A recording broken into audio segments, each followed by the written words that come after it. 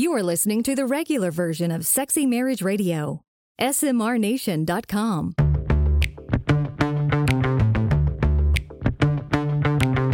You've turned on Sexy Marriage Radio, where the best sex happens in the marriage bed.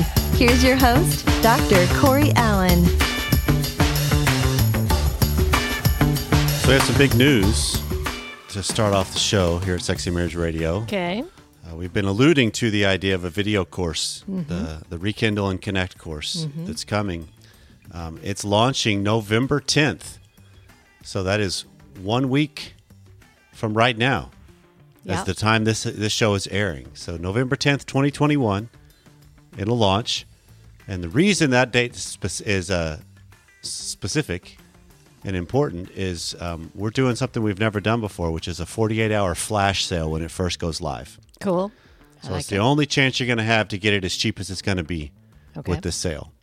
And so if you're hearing this and it's before November 10th, fantastic. Right. Get on it. We're excited about Look ahead. Go to smrnation.com/rekindle, and you'll see more about the details of the course and what to expect. Right. And you've been sending some emails out about it too. So hopefully you'll see that. Absolutely. So that's what's coming, and we're pretty excited about that. Yeah, we are.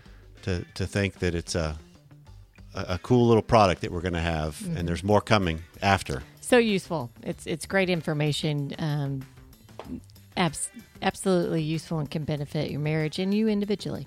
And this is another thing that was kind of funny to me, babe, on a completely different subject, that on a Sunday morning I got out to go pick up some donuts for the family, some kolaches and donuts. We had a whole bunch of family in town. And I'm not quite sure what to do with the fact that my donut lady said, "Man, you look like you lost weight." Right. Did you notice I haven't been in the donut shop as much lately? Maybe that's that could why. be a big factor as to why some of that weight went down. But it's kind of comical when your donut shop lady knows you well enough to you've slimmed down. The question is, did she say, "You look smoking hot now"? This is Sexy Marriage Radio, and we're so excited that you came and joined us here today. And coming up on today's regular free version and extended version, because this is one of those episodes where everybody gets the full show. Fabulous. It's a conversation that I had being joined by Dr. Jennifer Finlayson Fife again. And what was fun about this conversation with her is I had a topic in mind that was going to be about the idea of the phenomenon of couples that will say, we have a really great marriage, except X. Right. Our sex life or our communication or something, except insert blank. And what does that mean? Because does that mean it's a great marriage if there's a part of it that's really not great? So we kind of started there, but where we landed is why I'm titling the show the way I am, is we got into a little bit more of a deep dive on the idea of resentment. And what do you do with it? Yeah. What does it mean? And she's got some really good thoughts on that towards the latter part of the show. Can you even pinpoint that you've got it? I should have asked that question too. Well, I should have been there interviewing her. All that's coming up on today's show. Well, it is always a privilege and an honor to welcome to the show Dr. Jennifer Finlayson Fife, who's a colleague of mine, a friend. We're legacy people in the sense of what we were just talking about before we hit record, of kind of looking at what's our mark and meaning on the world. And Jennifer, you're making a good one. And so I'm glad that you're a part of the show again. So welcome to Sexy Marriage Radio again. Thanks for having me. Absolutely. And so, you and I have a lot of the similar training, if you will, and with all the stuff we've done with Dr. Schnarch and the clientele we have, there's a lot of overlap. Yeah. And one of the things that's always such a privilege to me to have you on the show, and then the conversations you and I have had offline at times, it's just the challenge of seeing it slightly different, but it's still the same framework or lens, right? Yeah. And so what I'm thinking could be beneficial for today, Jennifer, is I come across this, and I'm guessing you probably do too, of a couple that it's not necessarily somebody coming to see me for therapy or for coaching, but it's interactions with people that will say, we have a really good marriage. It's even a great marriage, but we really struggle at sex, or we have a really great marriage, but we can't parent worth a darn with each other. Or, so they kind of do the pie chart, if you will, of, Yeah. What would be 7/8 of it is fantastic, they say, but that 1/8 isn't. And so I'm curious, does that jive with when you hear that? What goes on in your mind? Yeah. So I do definitely get that kind of presentation. And I do think that in some ways it confuses people because it's only 1/8 of the pie chart. So why does all of it feel infected with what's lacking? Now, I do think people try to frame it as we're really good friends, we parent really well, so we just got this one little issue. But I think there is research that shows that when the sexual relationship is not working well, it has more negative impact than than positive effect when it is working well. And I think the reason for that is because of the meanings of why you don't have a thriving sexual relationship, then shape what it means to be good co-parents or anything else that you do together well. So I guess what I'm trying to say is that if people got married with the framing and understanding that this is a co-parenting relationship, well, then they would do fine without a sexual relationship because that's all that either one expected. Right. We're going to be good roommates, we're going to run a household well, and we're going to co-parent well. And if they do that well and they're friends in the end, fantastic. The problem is that most people don't get married under that assumption. Even low desire people want to be wanted. Now, that's maybe different than whether or not they want to have sex. But what's the problem in a marriage that's not sexual or not sexual enough that they're going to a therapist or coach for input is that there's this sense that at least one of the two doesn't feel desired. Mm-hmm. And there's a sense that there's limits on how much you can show of yourself in the marriage, how intimate it really can be. And, I think there's a lot of couples that collude in a low sex marriage. Even the high desire person is often okay with marrying somebody who has a lot of anxiety overtly about sex because they themselves are anxious about it. So they participate in a more sterile relationship. But I think that sense that they aren't dealing with something or addressing something that's a part of marriage then makes them recognize that something is lacking, that something's dead in the marriage. Okay. And so in essence, the way I'm hearing all this, Jennifer, is the idea that we go into this with these lofty expectations, if you will, because if we had a little more realistic or compartmentalized, as if like we would a partnership, if you will, because marriage is an all-encompassing thing that is the trend has changed to where there's a whole lot more expectation placed upon the marital dynamic and relationship and spouse than ever before in history. For sure. So it used to be just like a survival relationship. You're out there on the frontier. Yeah, absolutely. It was even early culture. Once American Industrial Revolution came along, it became a different concept, but it's now even magnified more. Yeah, right. But so it's almost like when we come into it and these lofty goals all of a sudden get burst because the reality sets in. So what I'm almost hearing you say is the limits that we may place on some of these things that then become problems, i.e. a sex life or sharing a desire or even akin to feeling desired, is I've placed a limit because it's become this area of like, I'm scared to bring it up. I'm scared to say something because it's too exposing. It's too risky. Or my hunch also is I've done it once before and it went badly. And so therefore the brain marked in, don't ever bring that back up again. Don't ever try that move again or whatnot. Yeah, exactly. So I do think it's true that we place way more demand on what a marriage should be than we used to. I mean, frankly, you didn't even have to really like the person. You just had to be good coworkers so that you could survive on the frontier, and reproduce together and so on. And as those economic demands and survival demands have lessened and, perhaps other factors, we've really tried to make marriage everything. And while where that's really problematic is when we go to marriage with the idea that you, spouse, are supposed to make me feel like $1 million all the time. You're supposed to make me feel good about Right. me.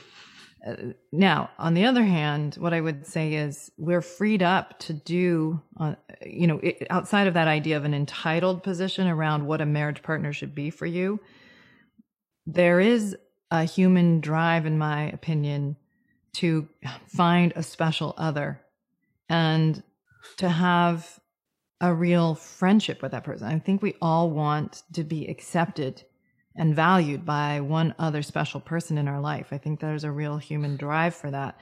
Okay. When we approach it from entitlement, it goes really badly. Right. Why don't you desire me even though I reject me? Why don't you get it together and think I'm great? Okay. Versus refining ourselves to be people capable of intimacy and become capable of letting ourselves be knowable. And that's scary stuff. So we all want validation. Who doesn't want it? And if you can lock somebody in that's promised God, they'll validate you forever. Great. Yep. 'Cause now you can beat them with that idea. Yeah. Where do I sign up? Let's do it. Right. Exactly. Who doesn't want that? But if you think about what marriage is really, it's like a promise to God about the kind of person you're going to be vis-a-vis the other person. And that's committing to growing yourself into somebody who's capable of loving someone and sharing yourself, sharing the entirety of yourself, inclusive of your sexuality. That takes a lot more self-development.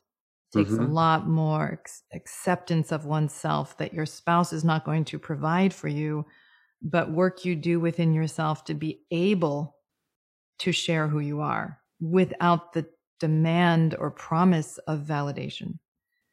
Okay.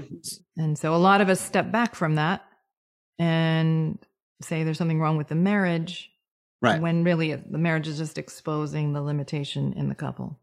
And do you also get this from the people you work with initially, that they hear the idea of other validation and self-validation, right?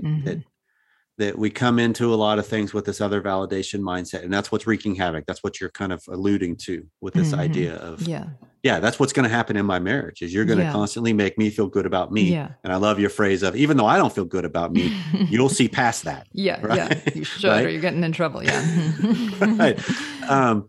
But don't use, because I think one of our human tendencies is, I think, well, if I'm not supposed to be other validated, that means I'm supposed to be 100% self-validated.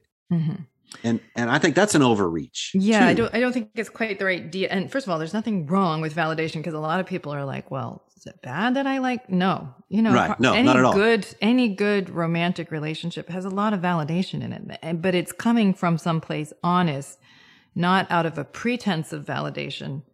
There's some therapy models that are like, okay, you say all this, and then your spouse is going to be coached into telling you everything you think is valid. And so it's kind of a collusion with the therapist in kind of lying to each other.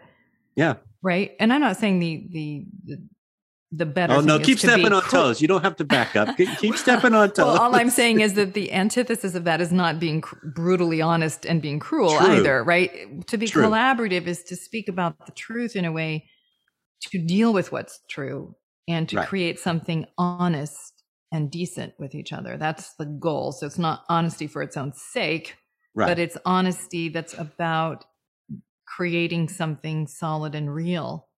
And that's scary to do. So we, in our natural response, is to step back from that.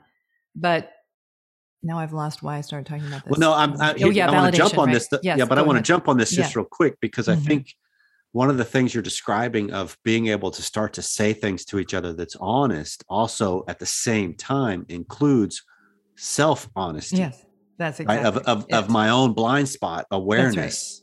That's and right. at least a willingness to admit I do have those. Right. You can't. Because that's another component of it. Because some of us think, oh, no, I see myself completely clearly, while everybody else is going, yeah, no, you don't.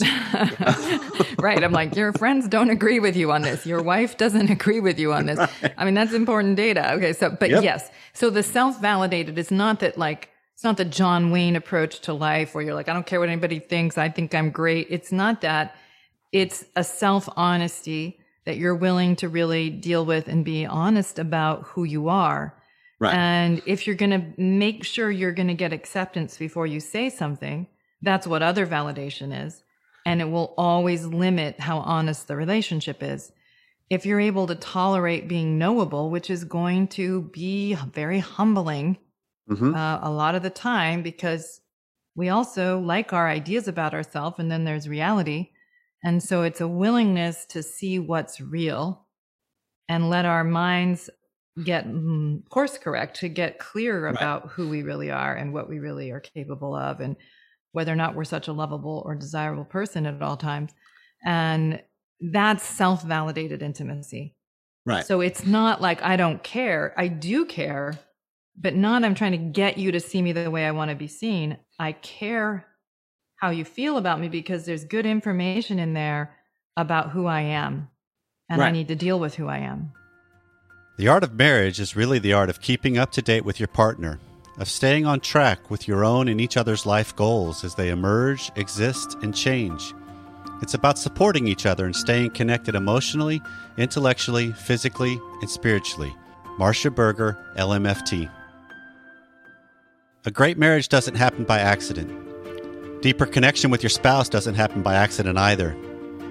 Have you reached the point in your marriage where there's a slow creep of discontent or disconnect? When was the last time you talked with your spouse about anything other than the schedule, work, or kids? What if there was a way to be reminded on a weekly basis to touch base with your spouse? The State of Our Union helps you remember and discover what brought you together in the first place. It's a tool designed to help couples keep the important from being replaced by the immediate. Plus, this works from your own phone. 52 reminders, deepen your conversation, dream, and plan together. Go to smrnation.com/union. Connect on a deeper level today. So let me see if this makes sense. This is also just for the sake of the nation that's listening, because some of the stuff that I've come across when we're talking about Schnarch is how do we apply it, right? Because it's one of those that can be very conceptual. It's such a very great, it's such a very clear way to view what's going on, but applying it is different because it's what you're touching on. It's scary as can be. It's humbling. It's exposing. It's anxiety producing, not actually reducing. Yeah. So to speak up. And so tell me if I'm on the right track in the way I'm hearing where we're kind of going with this conversation. Because a couple of months ago, Pam came to me one morning after a quick little exchange we had where she felt like I was punishing in something I said, like she did not perform up to task or didn't satisfy something that was an expectation that she was picking up on or I was delivering. And she felt like she was being punished or in trouble because of it. And so she brought it to my attention. And this was the second time something like that had happened within the close proximity of like 3 weeks. Yeah. And so I finally was like, I'm doing the self-evaluation of, okay, I don't think that's an agenda of mine. I don't think I'm trying, and that's probably my Disneyland version of me. Yeah. I'll be honest about this. And this is one of the things I've loved about listening to some of your work and the way you frame it is this was also a chance that I could be courageous and realize I may have a blind spot here. I may have something going on. I have no clue. And so I actually said to her, honey, this is twice in a short time. You have felt like I can be punitive with stuff. Can you give me a little more data as to why? Because I'm not aware of it, but I also want to deny the fact that it could be there. Right. Yeah, right. Exactly. So help me see me better in this regard. Great. Good. Okay. Perfect. Yeah. That's an actionable thing. Exactly. Like if your spouse has a view that's incongruent with your own, it doesn't mean your spouse is right. I mean, they may have their own agenda, but if you want to be self-validated, you're going to go and find out what they mean, because don't we all know that we can often see our spouse better than they see themselves? Right. But the problem is the opposite is true. And so, and so to be humble enough, open enough to say, well, tell me what you see so I can think about it honestly myself, because the goal when you're self-validated is not about proving to your spouse you are the way you see yourself. It's proving to yourself that the way your spouse or others see you is or is not true. That is to say, you're taking a look at who you are through the helpful lens of other people's perspective. Right. Because our minds are self-reinforcing. We like the things that create equilibrium within our own minds, and that may have nothing to do with what's true. Right. And when I work with clients, I see them do this. I say, no, this is what you're doing. Let's look at your behavior And it's like, you see the walls and the resistance because their mind is trying to block that information because it doesn't want the disequilibrium that will happen if they start to look at or accept how they're being experienced. Right. So they will push off the messenger, shoot the messenger, rather than be honest with themselves. Well, lots of people do get honest, and that's how they start evolving and becoming more solid, is by dealing with that discrepant information honestly. And I think there's a question you can ask yourself in this moment. If for those that are listening to this, and even for my sake, I'll do this for my own benefit too, to remind myself of this too, of that anytime I get something that's coming across that I am quick to shut down or deny, right? How do I ask myself the question of, okay, what if their stance is true? Right. What if their view is true? Even if it's only like 1% true, exactly. There's still truth in there, right? That's there's still something in there that I would benefit from acknowledging, addressing, confronting, and at least, this is my belief, not that I have to necessarily change it, I have to own it better. Yeah. Right. Because it could be some of the things that my view on something is just going to be conflictual with my spouse and those that are close to me. And so how do I not fight the fact of, oh no, I don't really believe that, and fight the fact of, we just don't see it the same. Now it's a more honest that's conflict. Right. So one thing is, I think what we often do is we will use where our spouse is getting it wrong to cover up where they're right. And they usually are plenty wrong. I mean, that is to say they've got their own agenda. They've got their own desire to not look at their own part in a problem. And so they'll overstate things. You never do blah, blah, blah. Yeah. And then the spouse will be like, what do you mean I just last night I did blah, blah, blah. And so they get fighting about where they're wrong rather than talking about where they're right. So the thing I will sometimes say to myself, and I teach people to do in my courses, is two questions. Like, talk to your spouse about where they're right. Don't lead with where they're wrong. Talk to them about what they're getting right. Because you're starting to pull your mind to true north. You're cleaning up your internal compass when you do that. Right. When you're over here trying to get them to get their eyes off of where they're right by focusing on where they're wrong, you're corrupting your inner compass.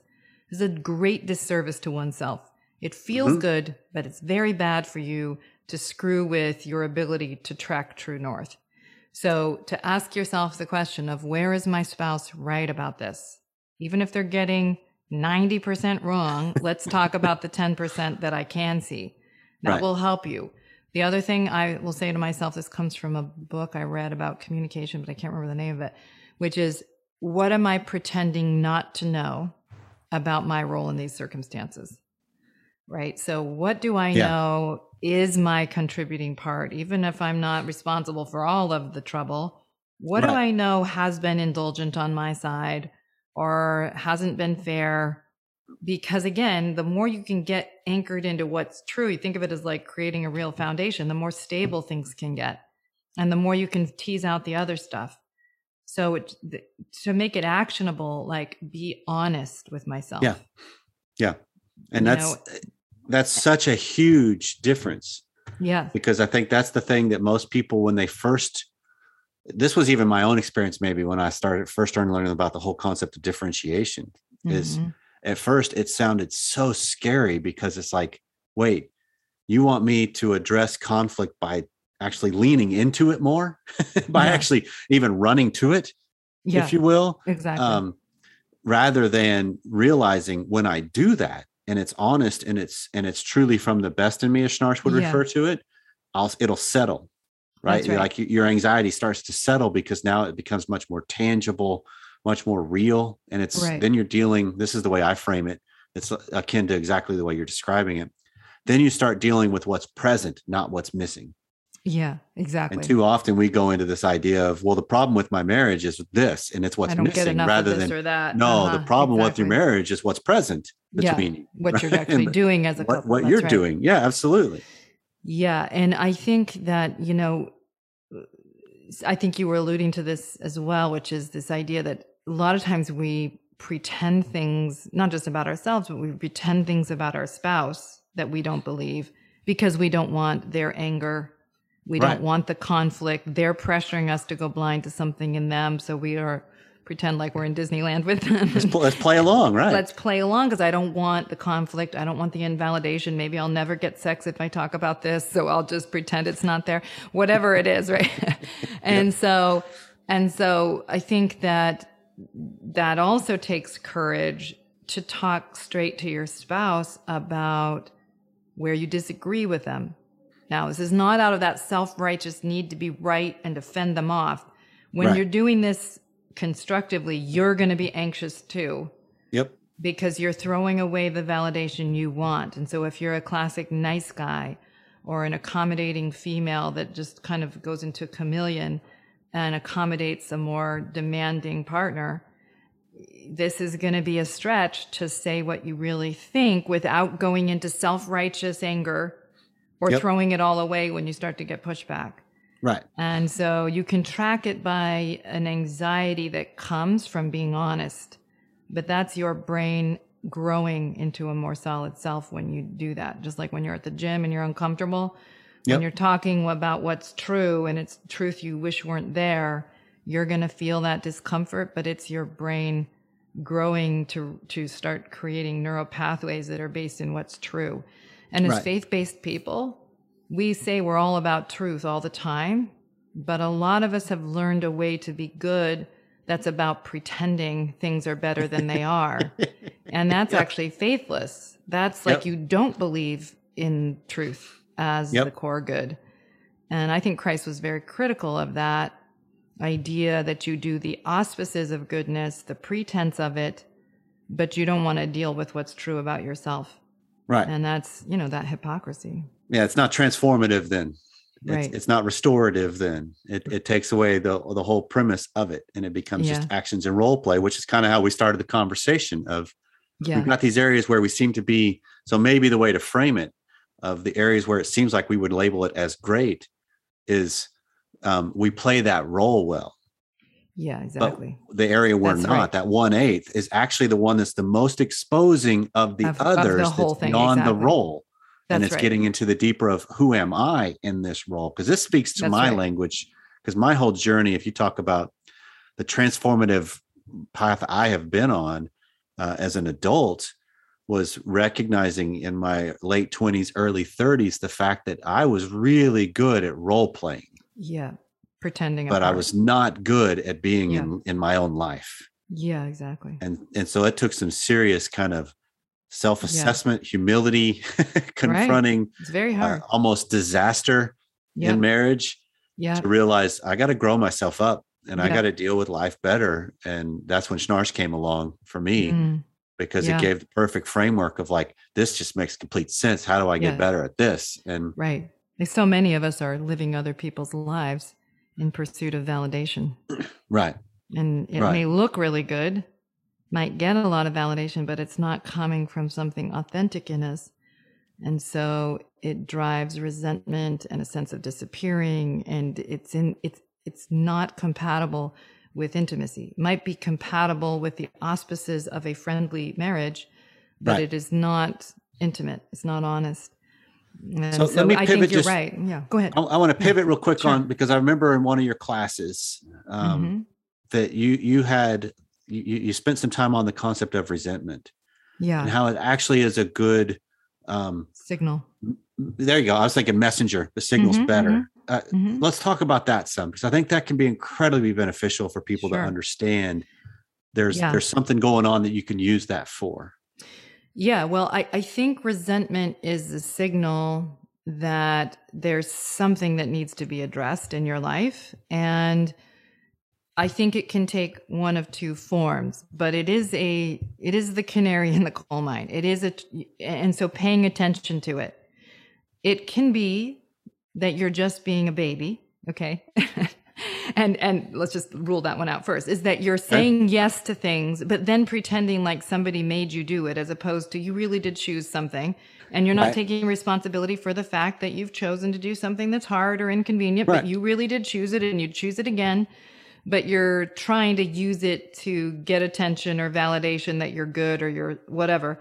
And so you need to just, so that's, say to that's yourself, like knock it off. that's like the one down approach to try to capture That's and right. control something. That's right. It's the martyr, poor me. I'm doing this thing even though I really had a choice to not do it, but still poor me somehow. And that's maddening for people in relationship to that, because you say yes, but does she really mean it? Does he really mean it? Am I going to pay for this later? It's like, no, I don't want anything from you because you're a drag to get things from because you make me pay for them. So we can be resentful in that indulgent way. Yep. And then resentment can also be that there are things that matter to me that I'm not being honest enough about, that I'm giving up too much, that I'm kind of making the other person responsible for the fulfillment of my desires or making room for me, and they're not doing it. Right. So a lot of us kind of instinctively yield, especially if we've learned the idea that that's Christ-like, to just, yield no matter what. But we often have a covert expectation that people will look out for me if I'm looking out for them. And that's just usually not true. We teach people how to be in relationship to us. And if we keep devaluing ourselves in an interaction, we teach other people that they can get away with that. And then they're not malicious necessarily. They're just, you're not holding up what matters to you. And so that resentment is a signal that you may not be operating sufficiently from a self-respecting place. And you're looking for others to manage that respect of you. And it's not their job as much as it is your job. And that's how we started it, of I want you to respect me even though I don't. Yes, exactly. And so on my social media yesterday or the day before, I just did a quote about, it's often easier to resent a spouse for the respect we don't get than to respect ourselves enough to stand up for something that really matters. That's the self-validation. Yep. To move forward and say, hey, I'm saying yes to too much, and it's undermining us as a couple. Right. Mm-hmm. Yeah. Okay. So if that's one, right, on this idea of there's a martyr to it, or there's the poor me.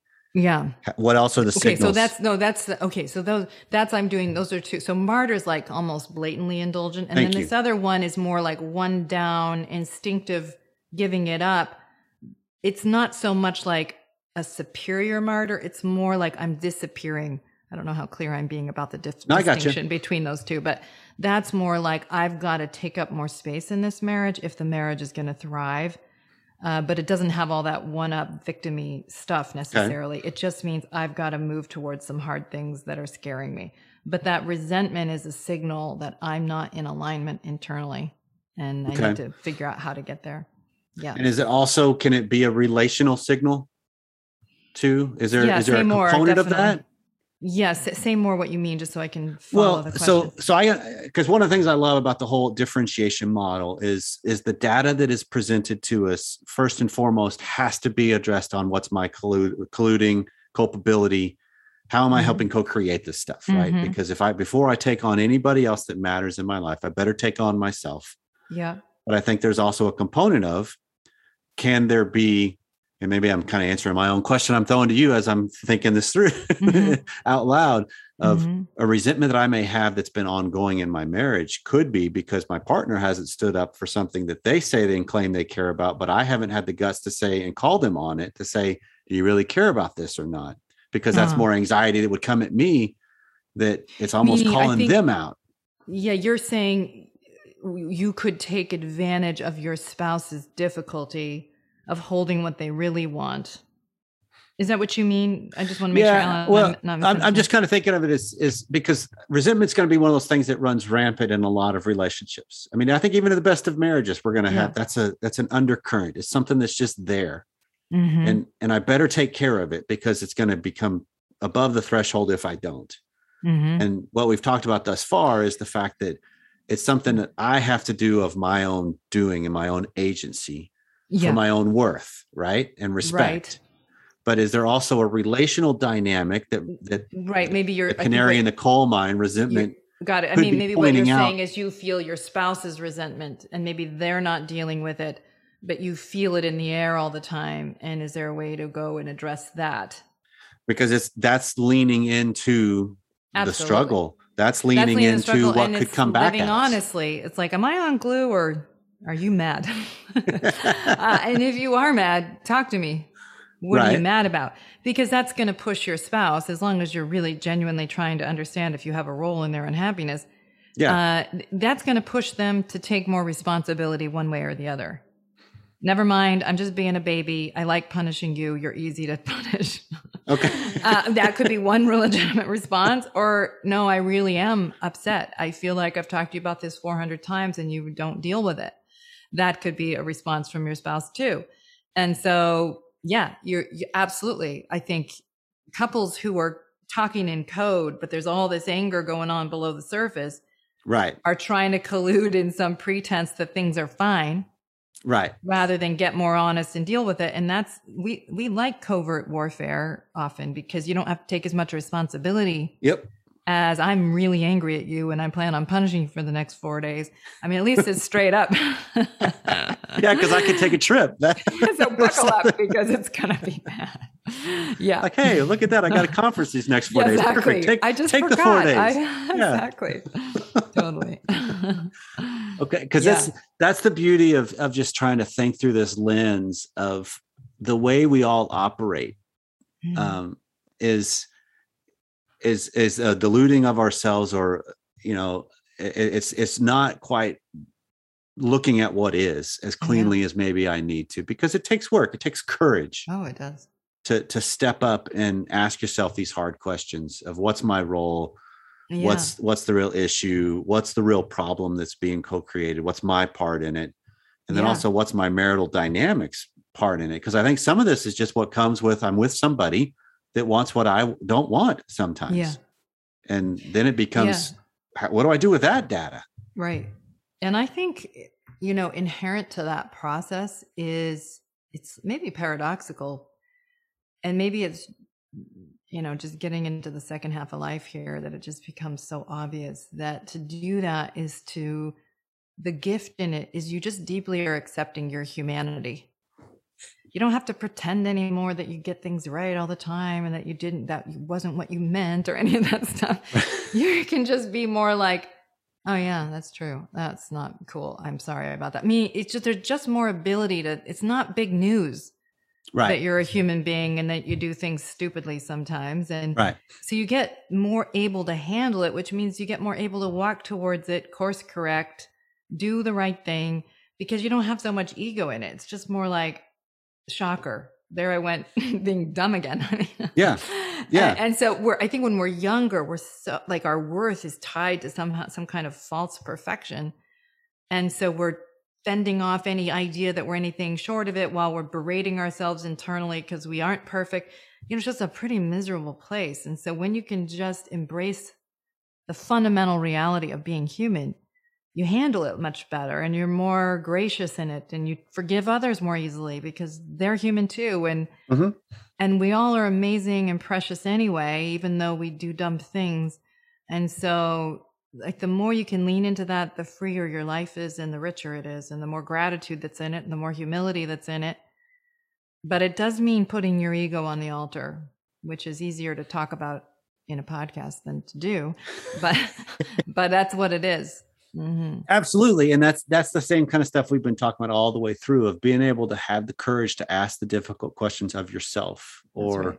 I came across this was from Mark Manson, one of the chapters in his book, of just asking the idea of, what if I'm wrong? Yeah. Taking that stance on most everything that happens in life. I've had this belief, I've had this structure, I've had this whatever. Yep. Well, what if I'm wrong with it? And see where that leads. He really you. promotes this honesty. That's at the core of, he's talking mostly about masculinity. I really like his work, but that's the core of strength, is being straight, being honest, and I think a lot of us want to be strong without real integrity, because integrity is literally strong. You're not a house divided. You aren't crumbling in discrepancy. And so, but that honesty, that process of confronting, what if I'm wrong about this? That takes a lot of moral courage, but you get the reward that comes from it. Yeah, because I think even what you were just alluding to on getting to the second stage of life, and this idea of you get a little more contemplative. Maybe we get a little more legacy focused. We get a little more, what's my impact? What really does matter? That coupled with that is this idea of I've started to learn who I am. Right. But I think equally important is I finally accepted who I'm not. Yeah, exactly. Yeah. Right? That I don't Right. have to be everything to everyone. And I don't have Yeah. that I have a limitation. And that's okay. I don't have to have this impact with this and be this person for this person. And it starts to just become a much more solid. That's the word I've landed on. It seems to resonate with a lot of people. Yeah. On just the goal is just being a lot more solid in who I am, which means I'm felt and I'm experienced, warts and all. Yep. Exactly. Yeah. Right. So is there any kind of things we need to wrap as we're wrapping this up that's still kind of percolating out there in your mind to help land this? Because I think this is a good way to frame the whole view of what happens in a lot of marriages, right? I mean, a majority of them is just because we have seasons, or we are definitely full on in this. We play the role of married life, okay, or well, but is it truly transformative and restorative? Well, see, I think, there's maybe a couple ideas of Schnarch's that I particularly appreciate, which one is that marriage is how did he say it, is a people growing machine. And, from my faith tradition, we have, and I think many Christian faith traditions, there's an idea that marriage is divine as an institution. I think one of the reasons that resonates with me is that marriage pressures your development because you've got somebody there showing you your warts and saying, hey, it hurts when you do this. That's not nice, And so that is about giving yourself more information about how to refine who you are and to expose your limitations in being able to love. And it helps us get out of our self-delusion. So I think that we have the possibility to relate to marriage, not as a prison, not as some guarantee that somebody's going to love us, even if we're being dumb and immature, but to see it more as a mechanism God's given us to grow ourselves into more refined people. And giving purpose to that struggle helps tremendously. That's the second idea of Schnarch's, which is discomfort for growth. That when you have a purpose in it, I'm not just being uncomfortable because life's miserable till you die. Okay, well, that's very hard to tolerate. But if you're saying, well, this hurts, but I believe in the process. It's hard to be honest. It's scary. It makes me anxious. But this is why faith is a virtue. I'm tolerating the uncertainty to create more good in the world, to create more strength in my marriage, in myself, in my family. So when you can see that larger goal, it helps tremendously to tolerate the humiliation fundamental to living more honestly. No, that's well said, Jennifer. That's because I think this is some of that stuff that's kind of built off of Viktor Frankl's work of reframing suffering and struggle and making a meaning attached to it. That changes everything. And so if you can look at your task of what I'm facing in life, because these are the dynamics that are immovable. That's right. Right. If I'm going to be in a relationship, regardless of the level of relationship, there's dynamics that are at play. That's right. And so I can spend a lot of energy trying to change those dynamics, or I can recognize they're actually trying to produce something. Yeah, exactly. And that's very good. So Jennifer, how can people that have been digging this conversation that we're having find more of your particular specialty and expertise? Sure. So you go to my website and I have a lot of online courses. I am LDS. I grew up as a Latter-day Saint. So I'm focused on that group, but it's really, they're good materials for, it's like today, right? So that it's applicable. It's applicable to everyone because I've seen every single one of your courses and wholeheartedly recommend them. So thank you. So so there's courses there. And then I also just started a podcast. I don't know if you know about this, but I started a podcast called Room for Two, in which I'm doing couples coaching with real couples and applying a lot of the principles that I talk about and that I teach in my online courses to these couples situations. So it allows people to listen in and see themselves in these couples and get the feedback that I'm giving to them. So it's kind of vicarious coaching. And then I do an instructional element on the end where I talk about something, some principle or idea that was fundamental to this conversation. So it's a paid podcast. So it's gotten rave reviews. People have said they can relate to so many of the couples and that it's really helping them change things in their own lives. So that's my biggest project lately that I've really been loving.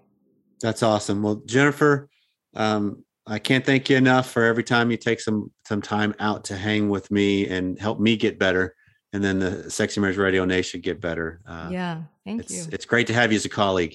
Thank you. Yeah, thank you. I always love our conversations, and I miss being able to see you at Schnarch conferences for so many reasons. Exactly. Maybe we can create one of our own as a group of colleagues again. So. We can come up with something. Yeah, we need to. Perfect. Yeah. Well, thanks again, Jennifer. Thank you. What is so great when voices that think similarly but just slightly different are a part of the conversation. Right. And Dr. Jennifer is such a valued colleague in the way she sees things and in the way she presents things. And she has some really good things going on that's fascinating and how much it can help. And our hope here at Sexy Marriage Radio is that this kind of conversation just about how a lot of what goes on in our marriages, if I look at it differently, it just is better. Right. Because it doesn't necessarily change what's going on. It changes the way I approach what's going on. Perspective matters. And therefore, then I change myself in the process because that's what we believe here at Sexy Marriage Radio. It's really all about.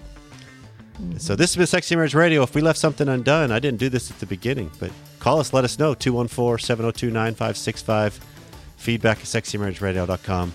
Join into the conversation. We'll see you next time.